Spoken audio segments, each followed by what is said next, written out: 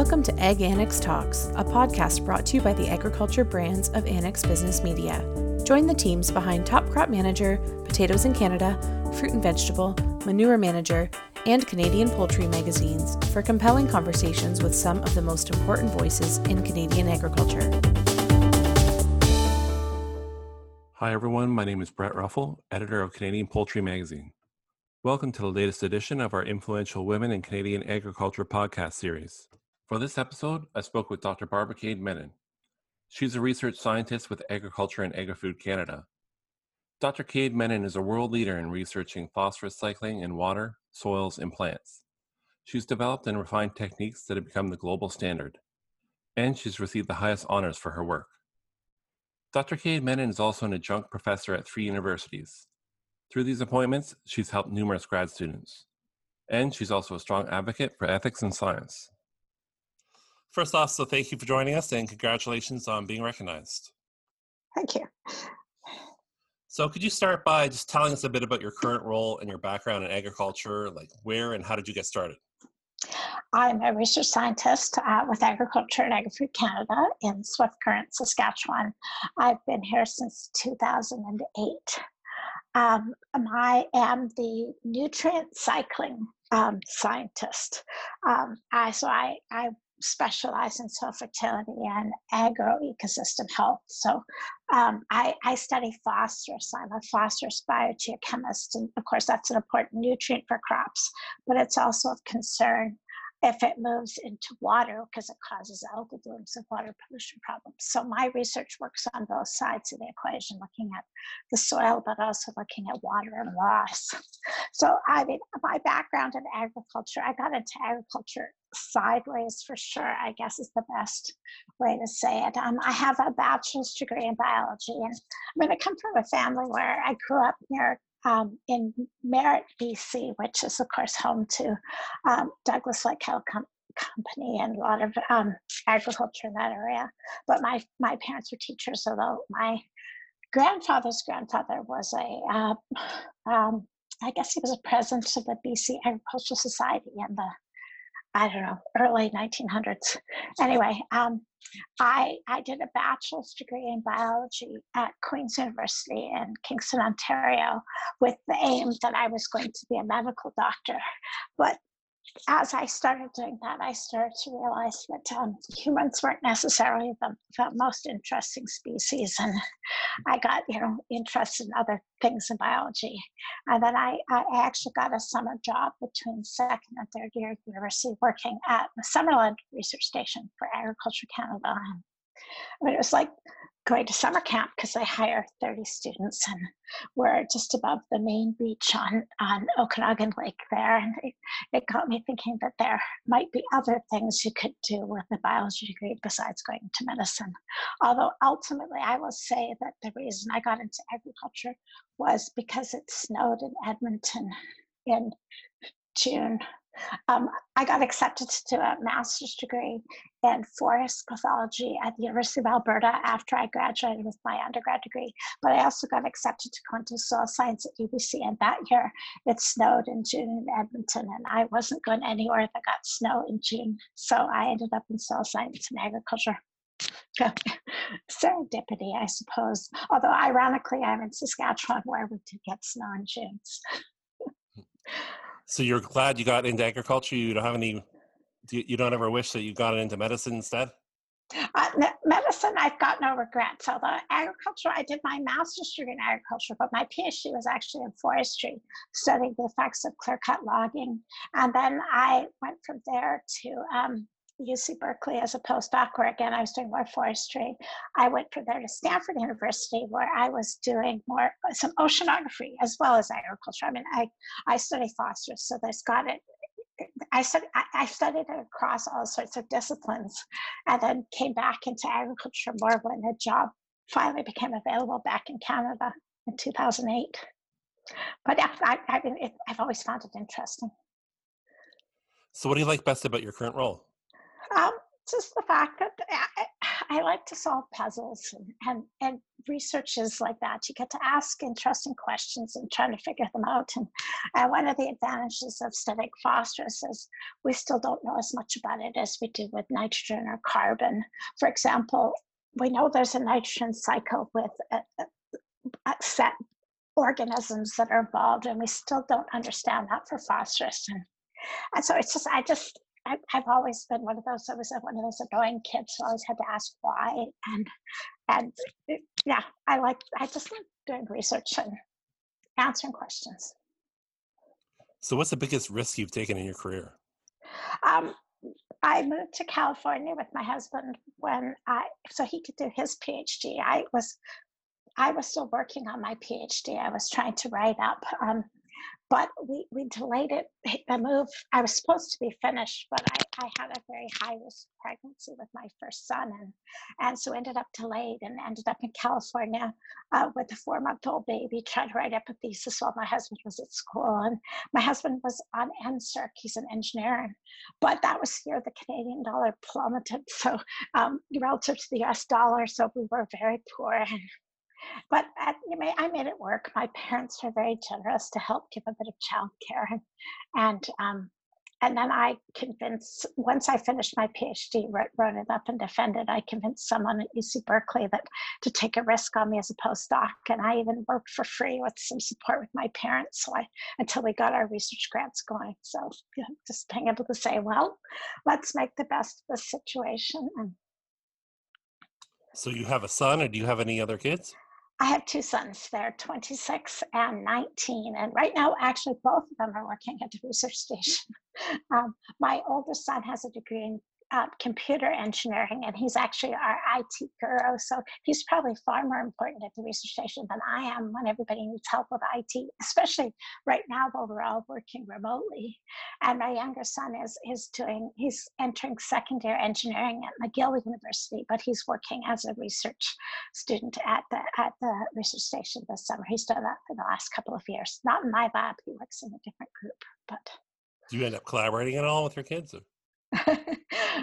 Not really. I mean, my son has gotten used to me yelling down the stairs because, of course, we're all working from home right now, including my husband, when I need help with IT. But the roles are pretty hands-off in terms of hiring family members or anything like that. So my son works the younger one works in a different research group. I keep trying to convince them they both want to do agriculture, or even for my younger son, environmental engineering, which is close to what I do. And who knows, maybe one of these days I'll convince him. But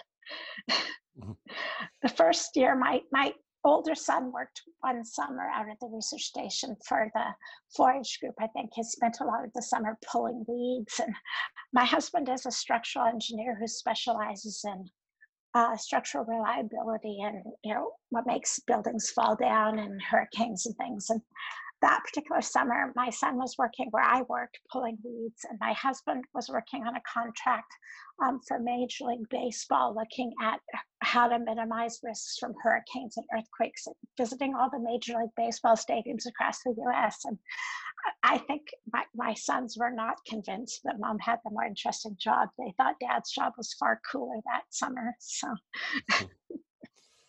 can you talk about a particular challenge you faced in your career and what you learned from it? Well, I mean, the particular challenge for me has been the past year with this issue with my voice, where my vocal cords were damaged. And I mean, it's been interesting as a woman in science, getting your voice quite, the literal aspect of having a voice.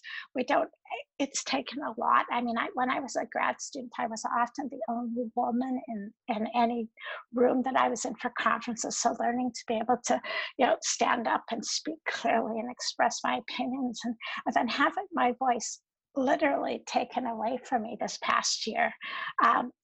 I did actually attend some conferences as keynote speakers and presenters last summer, and with the help of, at that point before the surgery, I had to use a voice amplifier, and my voice sounded pretty horrible judging by the expressions on people's faces. And I don't know, I just had to learn to be really patient and deal with, I'm used to, at this point in my life, having or in some respect at least, and sort of losing that a little bit because I sounded so awful, and even just had people would laugh because it sounded terrible. Someone accused me of sounding like a James Bond villain.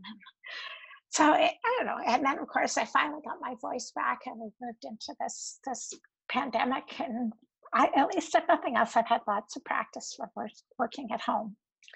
But for those who don't know, could you explain what happened to your voice? oh, I went in for what was supposed to be a very minor day surgery, but when the doctor went to put the breathing tube in, because I had to be under anesthetic, there was a problem with the tube size that was used, and it actually caused major scarring on my vocal cords, which required, first of all, a lot of time where I wasn't allowed to speak to try to get it to recover. And then I had to have surgery to remove some of the scar tissue. And then again, sit very quietly to recover. And although my voice sounds still kind of rough now, it was far better than what it used to sound like. Although I was trying to convince my son, who is the computer tech, to help me find something to make me sound more like Darth Vader, because I figured at least I could command some respect if I sounded like that. I sounded a little more like a Minnie Mouse. It was when I could talk. This is definitely an improvement. So is it still going to be an ongoing recovery process? Or I don't know. I do work with a speech therapist, and there are things I have to do to be careful, because they warned me that the risk is that it could come back again. Things never completely heal. A vocal cord tissue is very, very fragile.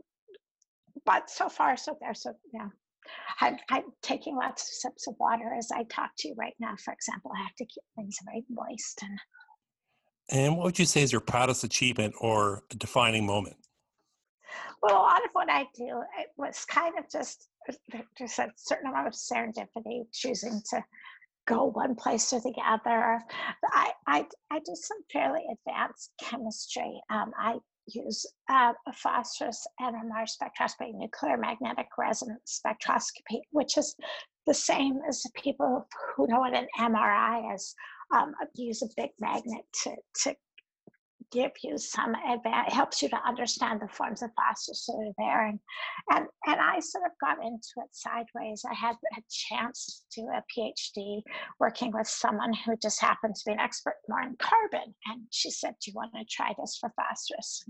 And it was kind of the right place at the right time. It really hadn't been done before. And I got to test things and try new things that not everybody else could. For example, the method for trying to get the phosphorus out of soil so we can put it into the magnet is the more challenging aspect. And I got to play with different techniques. And for the one of the methods I tried, even my supervisor said that she didn't think it would work, but that I could go ahead and try it, and it did, and that's the method everyone uses now. And so having the freedom to be able to play with things and be on the cutting edge of something, I mean, I've just been really lucky with a lot of it. And even for the other parts of my career, I mean, I got to go to places and work with people and do things, because even when I was at Stanford, I was sort of working part-time where my kids were small, and it gave me a bit of freedom to, if there was something came up that I was interested in doing, like looking at some samples from oceanography samples or things, I've been very fortunate in my career with that. So what's the best piece of advice you've received, and what advice would you give to others who are thinking about pursuing a career in ag? I mean, for anything, and this applies more not just for agriculture research, but any kind, is just not to be afraid to try something new or different, and even if others think it might not work, to be able to trust your instincts and judgment and say, well, what harm is there in trying it anyway? If it doesn't work, we've learned something as much as if it does work, and not being afraid to sort of branch out and to try something, go somewhere. Leave home with a small baby to move to California, or leave California to come back to Canada. Saying yes to opportunities like that when they come up, and not worrying about, well, I mean, you have to, of course, plan to some extent, but still being willing to say yes to trying things. And now a word from our sponsor, Bayer Crop Science. For over 150 years, Canadian women have been supporting Canadian agriculture with their hard work and innovative thinking. That's why Bayer Crop Science is proud to support Influential Women in Canadian Agriculture, a program created to help identify and promote women across every facet of Canadian agriculture.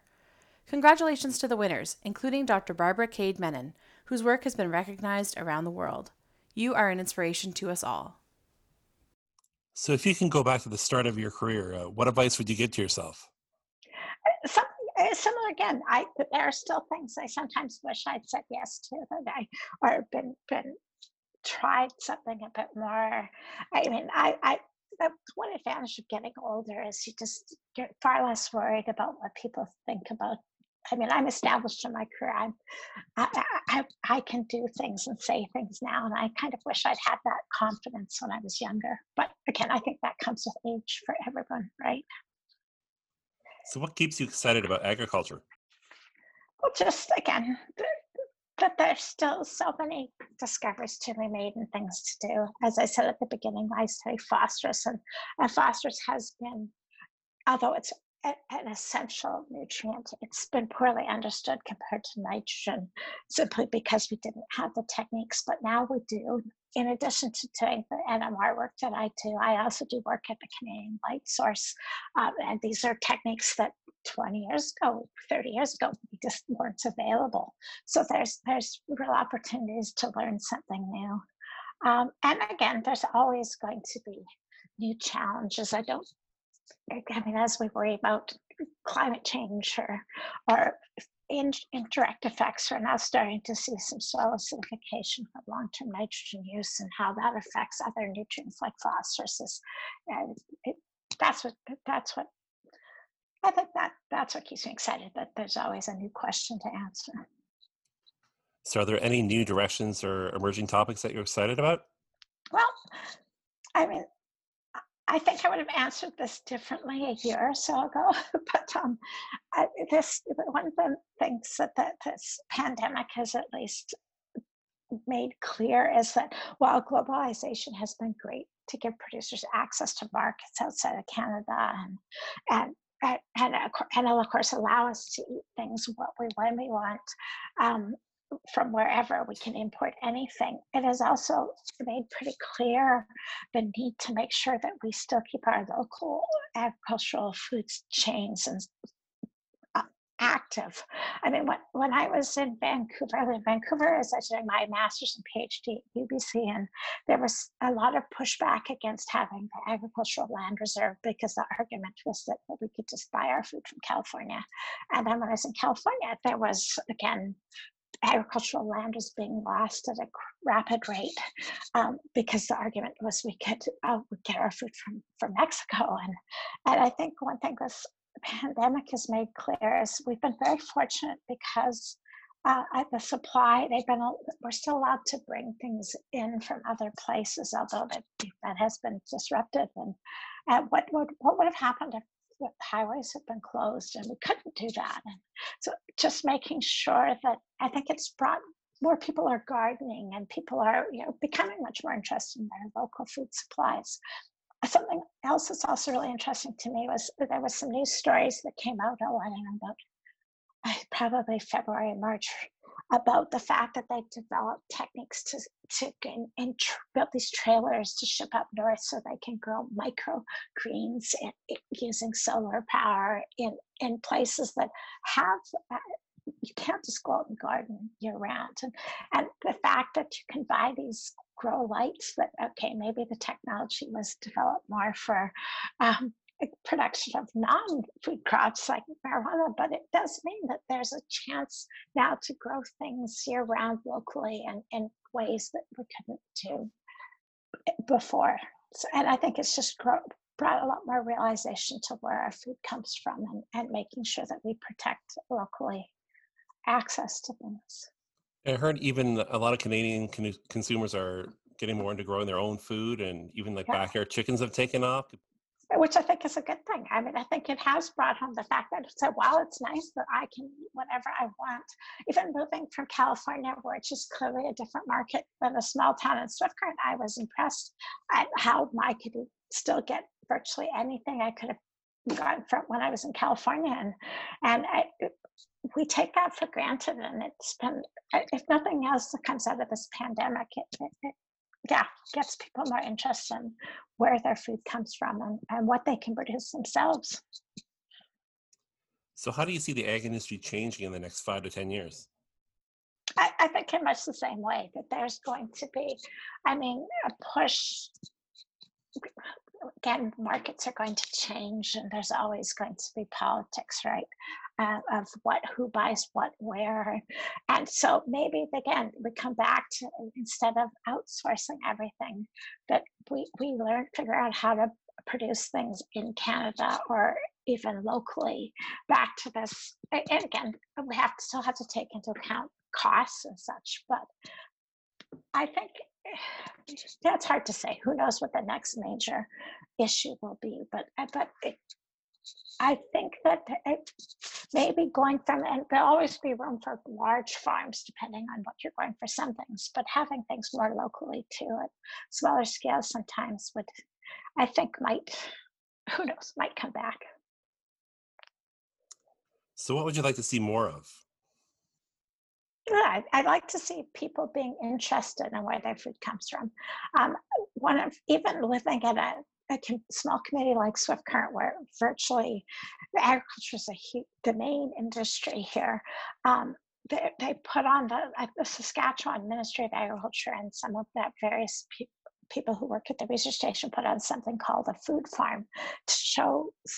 I can't remember what grade there are, grade 3 or grade 4 kids, where their food comes from. And I think people have gotten away from that. And I'd like to see more of that come back, that people enjoy having gardens and producing their own food. I was wondering, so what do you think is important to recognize the achievements of women in agriculture?